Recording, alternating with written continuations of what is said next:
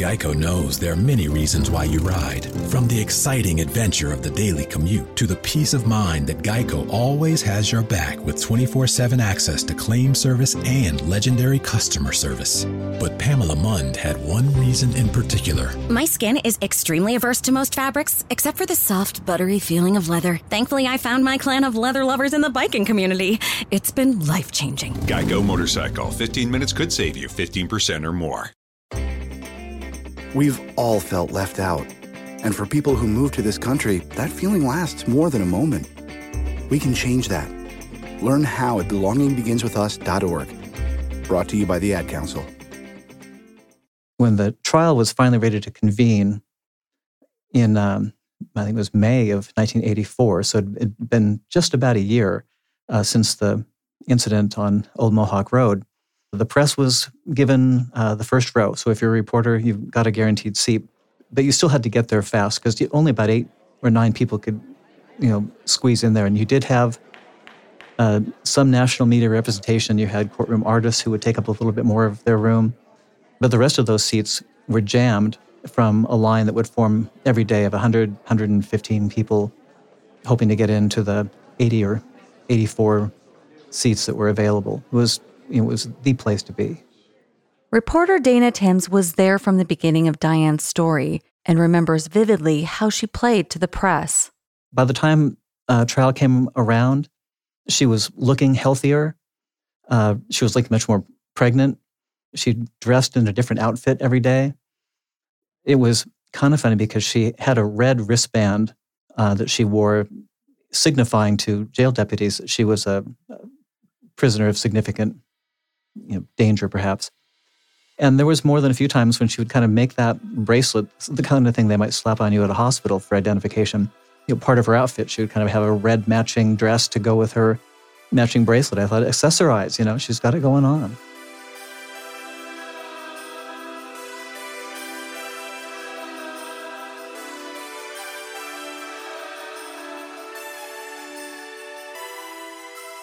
When Diane's trial began in 1984, not only was she pregnant, but she carried herself with the air of someone who knew that they were the center of attention and reveled in it. Eric Mason recalls what it was like to see Diane enter the courtroom. So, literally, Anne and myself and other reporters are just a few feet away from where they bring Diane in from the Sally Port with chains around her wrists and ankles. And it's almost like, for Diane, this is a show. This is almost like, wow, this is the circus and I am the main performer. Not, oh my God, my children are shot and now I'm being accused, which is awful. But it's almost like I am the cool rock star mom who is now on trial. And if I could come into some better music and sort of move to the music, I'd do it. It was odd. It was strange to see that. And so before the jury gets there, all the chains are taken off so that they never see that. But when she gets off that van, it's almost like somebody backstage at a rock concert ready to go out on stage. It's almost like, I'm a performer and I'm here, which is type A narcissist behavior. It was just unreal. There was this feeling kind of like, I'm going to shake my hips. I'm going to move my body in a way that's sexual. I am going to sort of like nod my head and I'm going to move past these reporters almost as if I am the center of attention, but I'm enjoying it. I like what's going on, and almost as if I'm probably going to walk out of this because no one's going to believe I shot my kids. But also there was this feeling almost like there was satisfaction in it. And so that's what I think the jury felt, that vibe from her, that it was a moment not like, poor me. It's more of a moment like, I am going to give you a show and I'm going to carry this off like it's a performance. That's odd.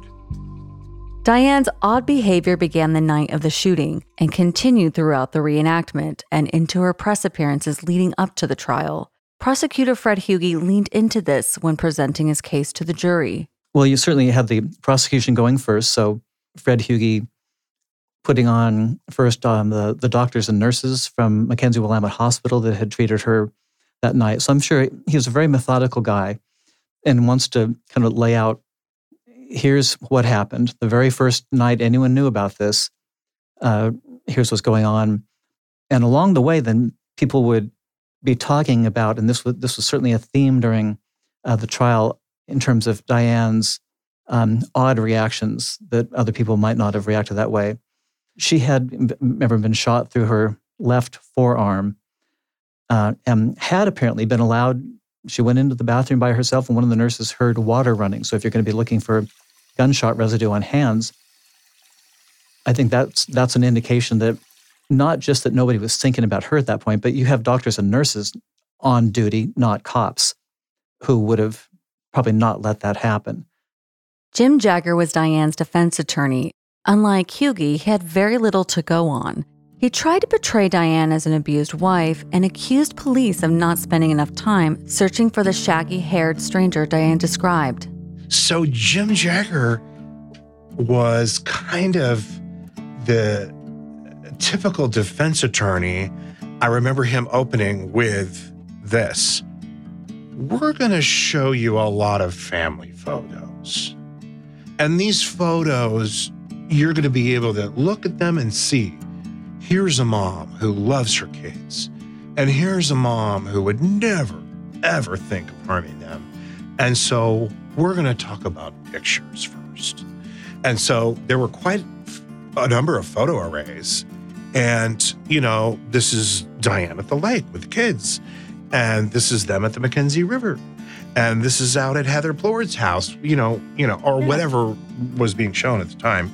And so I think Jim Jagger didn't have a lot of facts on his side. Here he was with really horrible facts. So he was going to have to really pound home the shaggy-haired stranger and how many people that could fit. And so reasonable doubt was everything.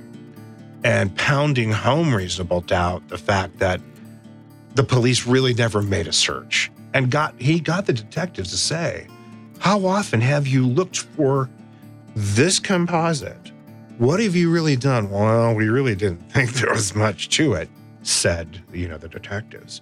So he was really trying to build a case around the fact that here was somebody who'd been identified and there was a sketch, and the police had really done very little to find this person or even find anybody, even from the ranks of the homeless in downtown Eugene, or going out to Mohawk store and saying, "Hey, does this look like somebody that's been out here?" And so I think he did a fairly good job of really trying to raise reasonable doubt, but he really didn't have a lot to work with. But, he was kind of, dashing, nice looking, the guy with the nice briefcase, and that he had, obviously spent time in a courtroom in front of a jury and telling a really good narrative about a woman who was headed out to her friend's house that night, and he painted really good pictures. And so he knew how to spin a tale. The problem was that it was the mountain of circumstantial evidence that was, up against Diane. It was tough to deal with. So was part of the narrative that he spun was that Diane was an abused woman. Do you remember any of that in the courtroom? I think there was some of that. And I remember Fred Hugi objecting to relevance on some of it because it just was so far afield of what it was that was being talked about. And you know what? I can't remember how much of that made it in. Mm-hmm. I know, and I think I remember parts of the story being offer of proof, and then I'm not sure how much of it made it in front of the jury because of the relevance question of how close it came to whether or not it was a fact of the case or not. In the reenactment and subsequently when describing the events of the shooting, Diane made a point to mention a song that was playing on the radio. For many people, this would be triggering, a reminder of a traumatic event, particularly the death and attempted murder of one's children, but not Diane. Another key moment of this trial, and maybe the most haunting, that Diane claimed that the album she was playing the night of the shooting, at least the song that was on by Duran Duran, going back to the mid-'80s there, was Hungry Like the Wolf. Thumping, pulsating, kind of post-disco era song, and the singer is saying, I'm on the hunt, I'm after you. Well, Diane is claiming that song is playing during the shooting of her kids. So Fred Hugie brings in a music player and plays that song. And it doesn't take more than a few beats before people realize Diane is tapping her toe and bobbing her head in time with the music and mouthing the words. And maybe for the first time, the courtroom. Fred Hugie in the courtroom. The entire courtroom is packed. The song is blaring. And Diane alone is up there mouthing the words and bopping along to this thing. And Hugie, who hadn't really spent much time looking at Diane, just couldn't help himself. Nobody could. And we all just stared, aghast and horrified. She didn't really have the benefit of the doubt, even though you do in the American justice system of innocence. It felt like there was something else here. But looking at that, and for my skeptical self, I think a lot of other people, if I had any doubt, I mean, not that you could convict on that, but my goodness. So a natural connection of someone who remembers Hungry Like a Wolf by Duran Duran as a background to this horrible shooting, that she's somehow moving to the beat of this music, and that to her it's just another rock and roll song.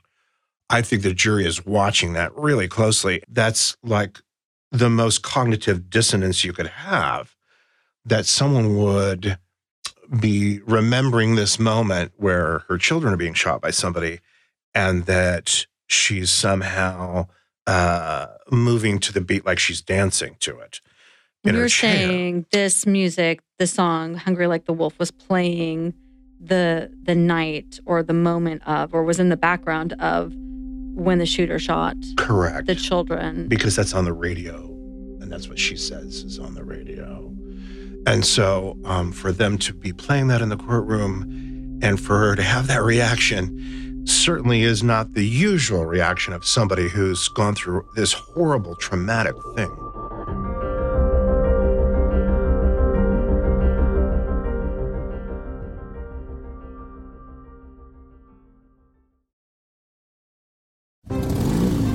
Geico knows there are many reasons why you ride. From the exciting adventure of the daily commute to the peace of mind that Geico always has your back with 24/7 access to claim service and legendary customer service. But Pamela Mund had one reason in particular. My skin is extremely averse to most fabrics, except for the soft, buttery feeling of leather. Thankfully, I found my clan of leather lovers in the biking community. It's been life-changing. Geico Motorcycle. 15 minutes could save you 15% or more.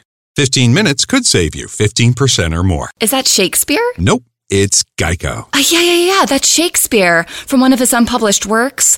Oh, it be not for awakening. Nay, giveth thou the berries. For 15 minutes could save you 15% or more. No, it's from Geico, because they help save people money. Well, I hate to break it to you, but Geico got it from Shakespeare. Geico. 15 minutes could save you 15% or more.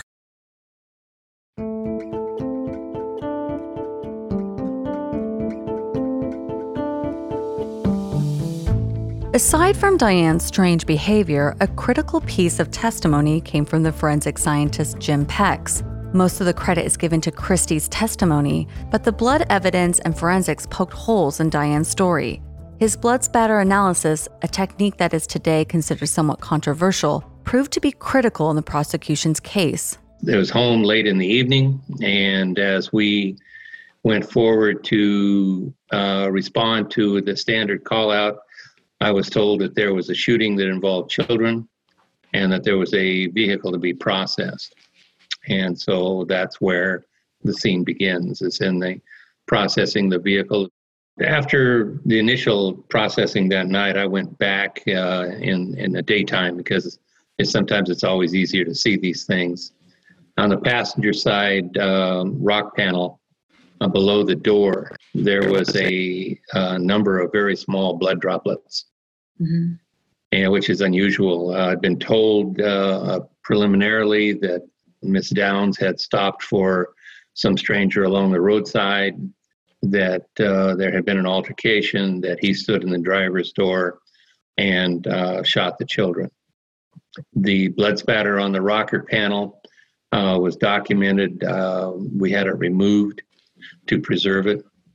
But at that time, it's evidence, but you don't, how this fits into the overall scheme of things at that time. Don't know, but it's something we will pursue and look further. The defense leaned on the idea of the shaggy-haired stranger, relying heavily on Diane's recounting of the events for their narrative. But the facts Jim presented made it difficult for Diane's story to hold together under scrutiny. As we researched it and eliminate other possibilities, we come down to the observation and viewpoint that someone was shot outside the vehicle.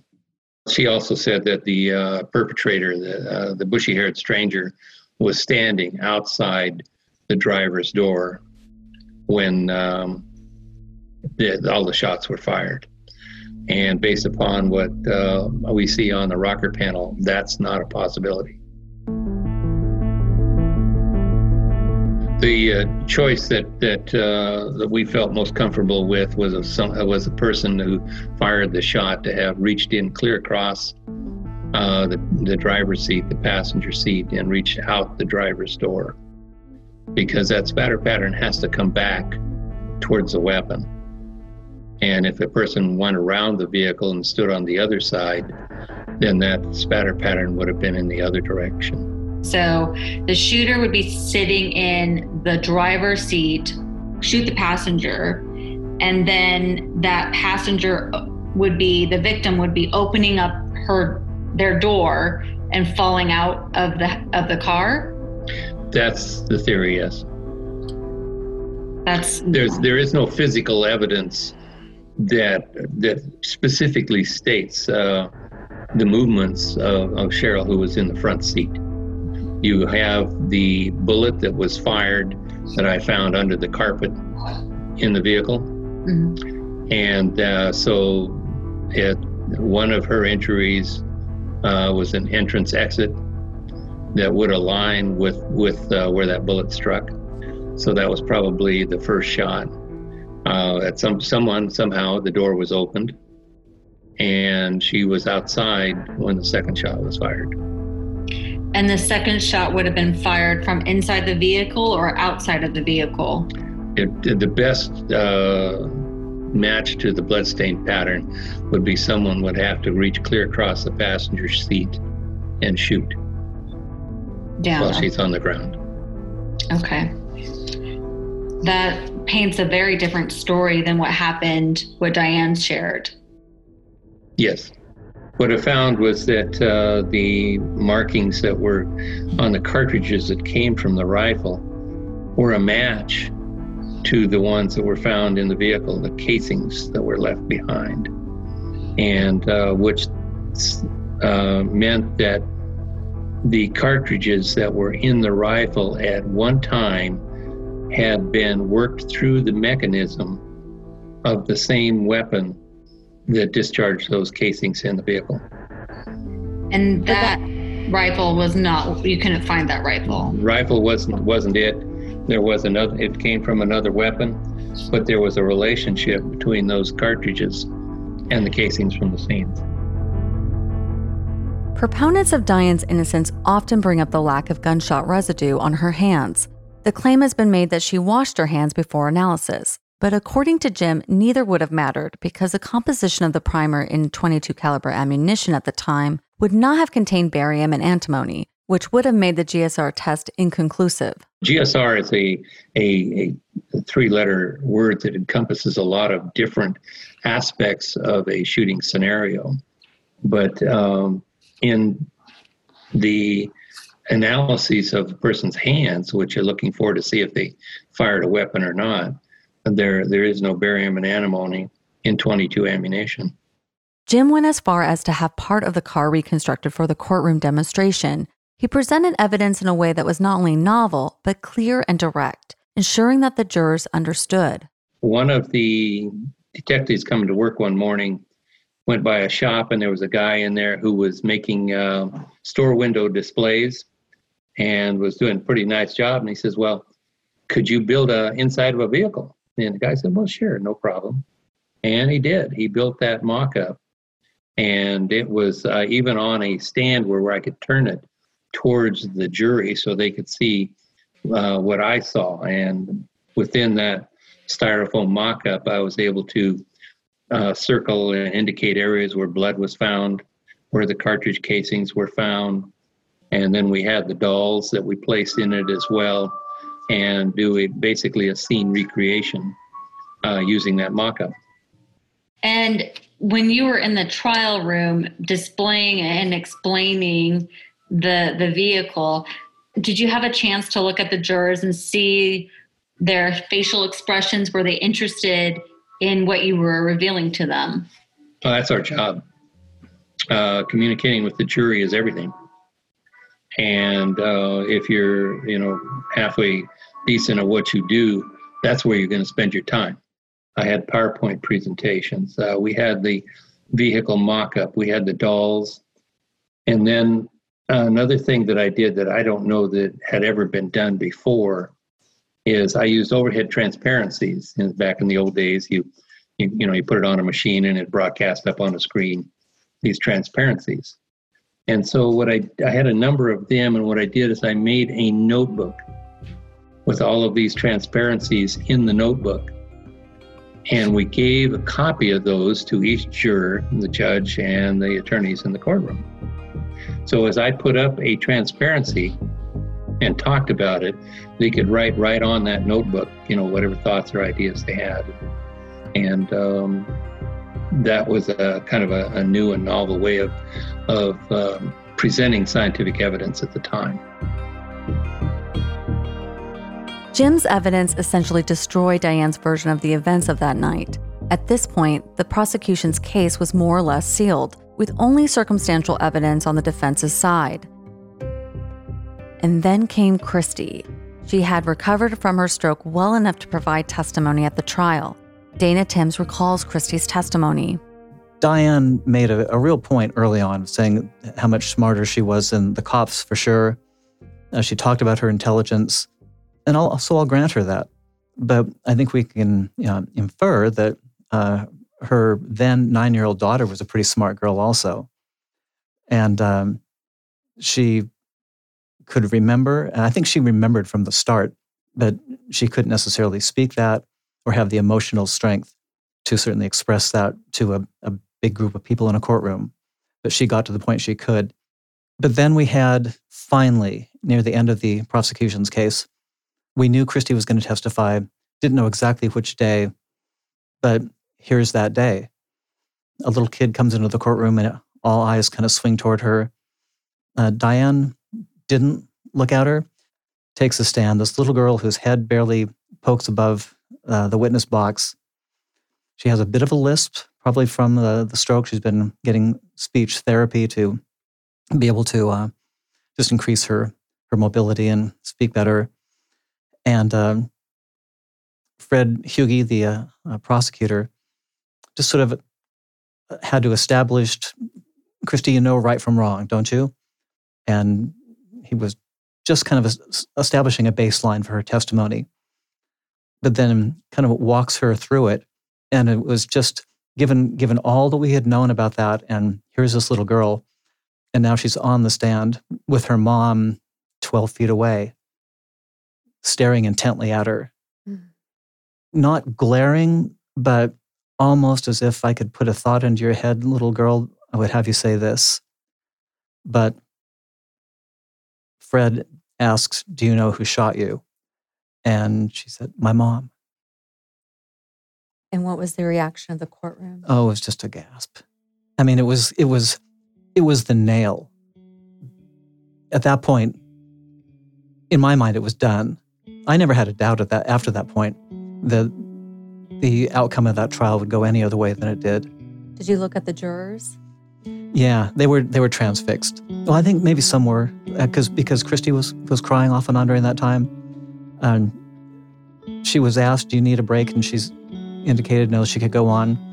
So I think I'm recalling that 9 of the 12 jurors were women. And there was a bit of a gender breakdown, but I think a lot of them were pretty teary because it was just a tough moment. Here's this little girl recounting the worst thing in her or anybody else's experience in that courtroom. And yet she was still keeping it together and, speaking on behalf of her dead sister and her wounded brother. It was very, very powerful. And then came the deliberation and Diane's sentencing. It had been a 6-week trial, so quite a lot of time was involved. The defense case put a couple guys on who talked about, I saw somebody else along that or in that vicinity that night, but these guys, there were 2 of them, they just seemed to have no credibility, didn't seem believable. So at the end of a 6-week trial, it'd be pretty rare to have, a 10-minute deliberation before a conviction. So it was 3 full days. In fact, this went on into the weekend. And so it was early Sunday morning when we were told that there's a verdict. And so, it's getting close to 1 a.m. and people are convening back in court and getting ready to hear what it is. What did you feel the verdict would be? Did you have your own intuition about that? Yeah, I had my feeling. I thought it was going to be guilty. In the course of most murder trials, I think that prosecutors are sort of loath to bring a case they don't think that they can win. So my feeling was, I think we're going to get a conviction here. And my sense was that people sort of felt the same way. But when they did read out the verdicts, I think there was 1 murder charge, 2 aggravated assaults, and 2 attempted murder for the other kids who survived. Found guilty on all 5. And Judge Foote sentenced her that night to 50 years in prison with a minimum of 30 to be served. And he said something, and this was later, he just indicated, I don't think you should ever be in society again, and I've done my best to make sure that that's the case.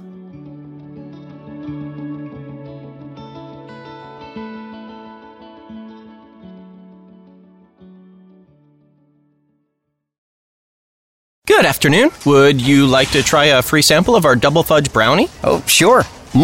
That's very good. I'll just take 1 more, just to be sure. Yep, still very good. Some things never change, like never being able to take just 1 free sample. And Geico saving folks lots of money on their car insurance. Is that macadamia nut I taste? Let me take 1 more. Sir? Yeah, I thought so. 15 minutes could save you 15% or more. To show you how easy it is to file a claim with Geico, we hired a soap opera star. Gracious me, my car has storm damage and I've had to file a claim. Could it possibly get worse? Will my claims team leave me for someone else? Someone less intense? No. Actually, when you file a claim with Geico, you get your own dedicated claims team who promises to stay with you throughout the process. Oh, I've never known such loyalty. I can't wait for the 2nd season. Geico. Great service without all the drama.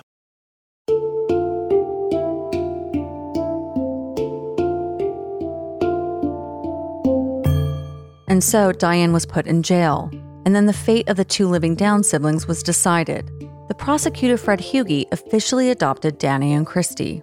Well, to start with, Fred Hugie looks like the sad-eyed basset hound dog who hates to have to tell you this story.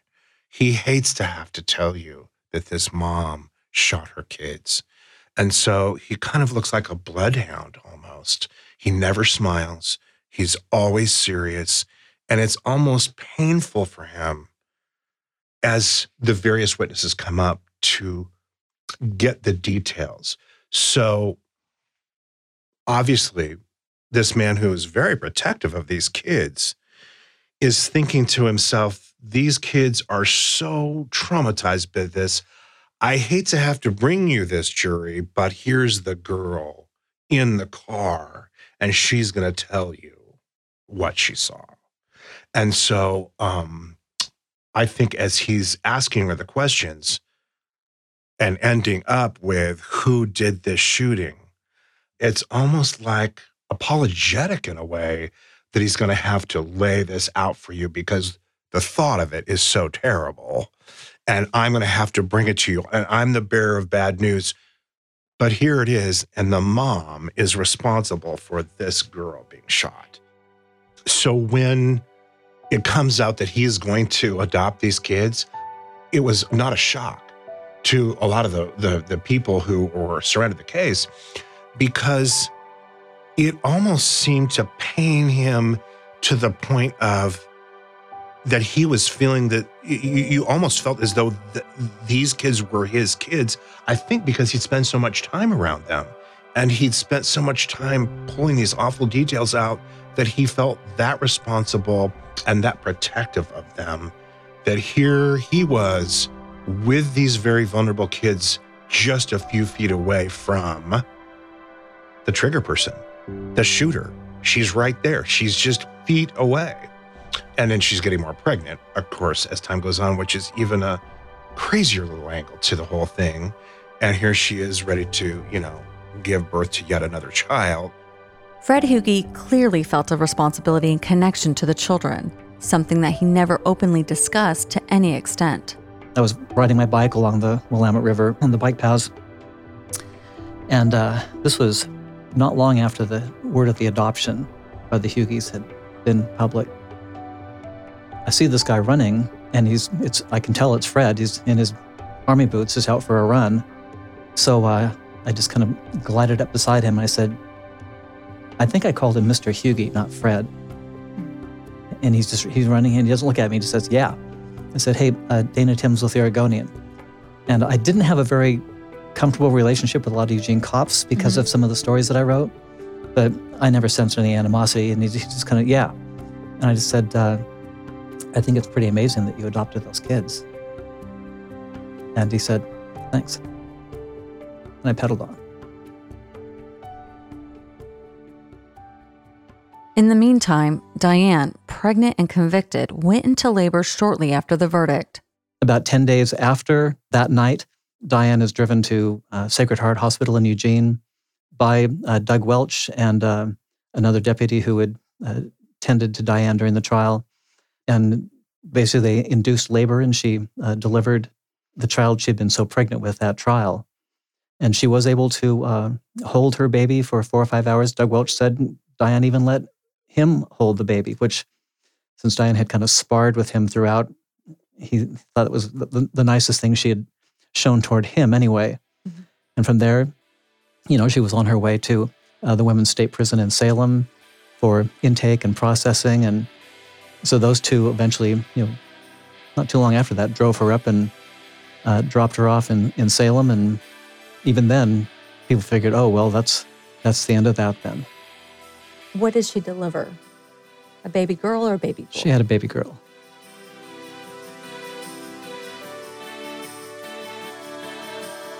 On the next episode of Happy Face Presents Two-Face, we check back in with DNA detective Michelle with the first round of results, tracing Becky's maternal lineage in order to determine once and for all that the baby girl Diane gave birth to that day was in fact Becky Babcock. Ben Bolin is our executive producer. Melissa Moore is our co-executive producer. Maya Cole is our primary producer. Paul Deckent is our supervising producer. Sam Teagarden is our researcher. And Matt Riddle is our story editor. Featured music by Dream Tent. Happy Face Presents Two-Face is a production of iHeartRadio.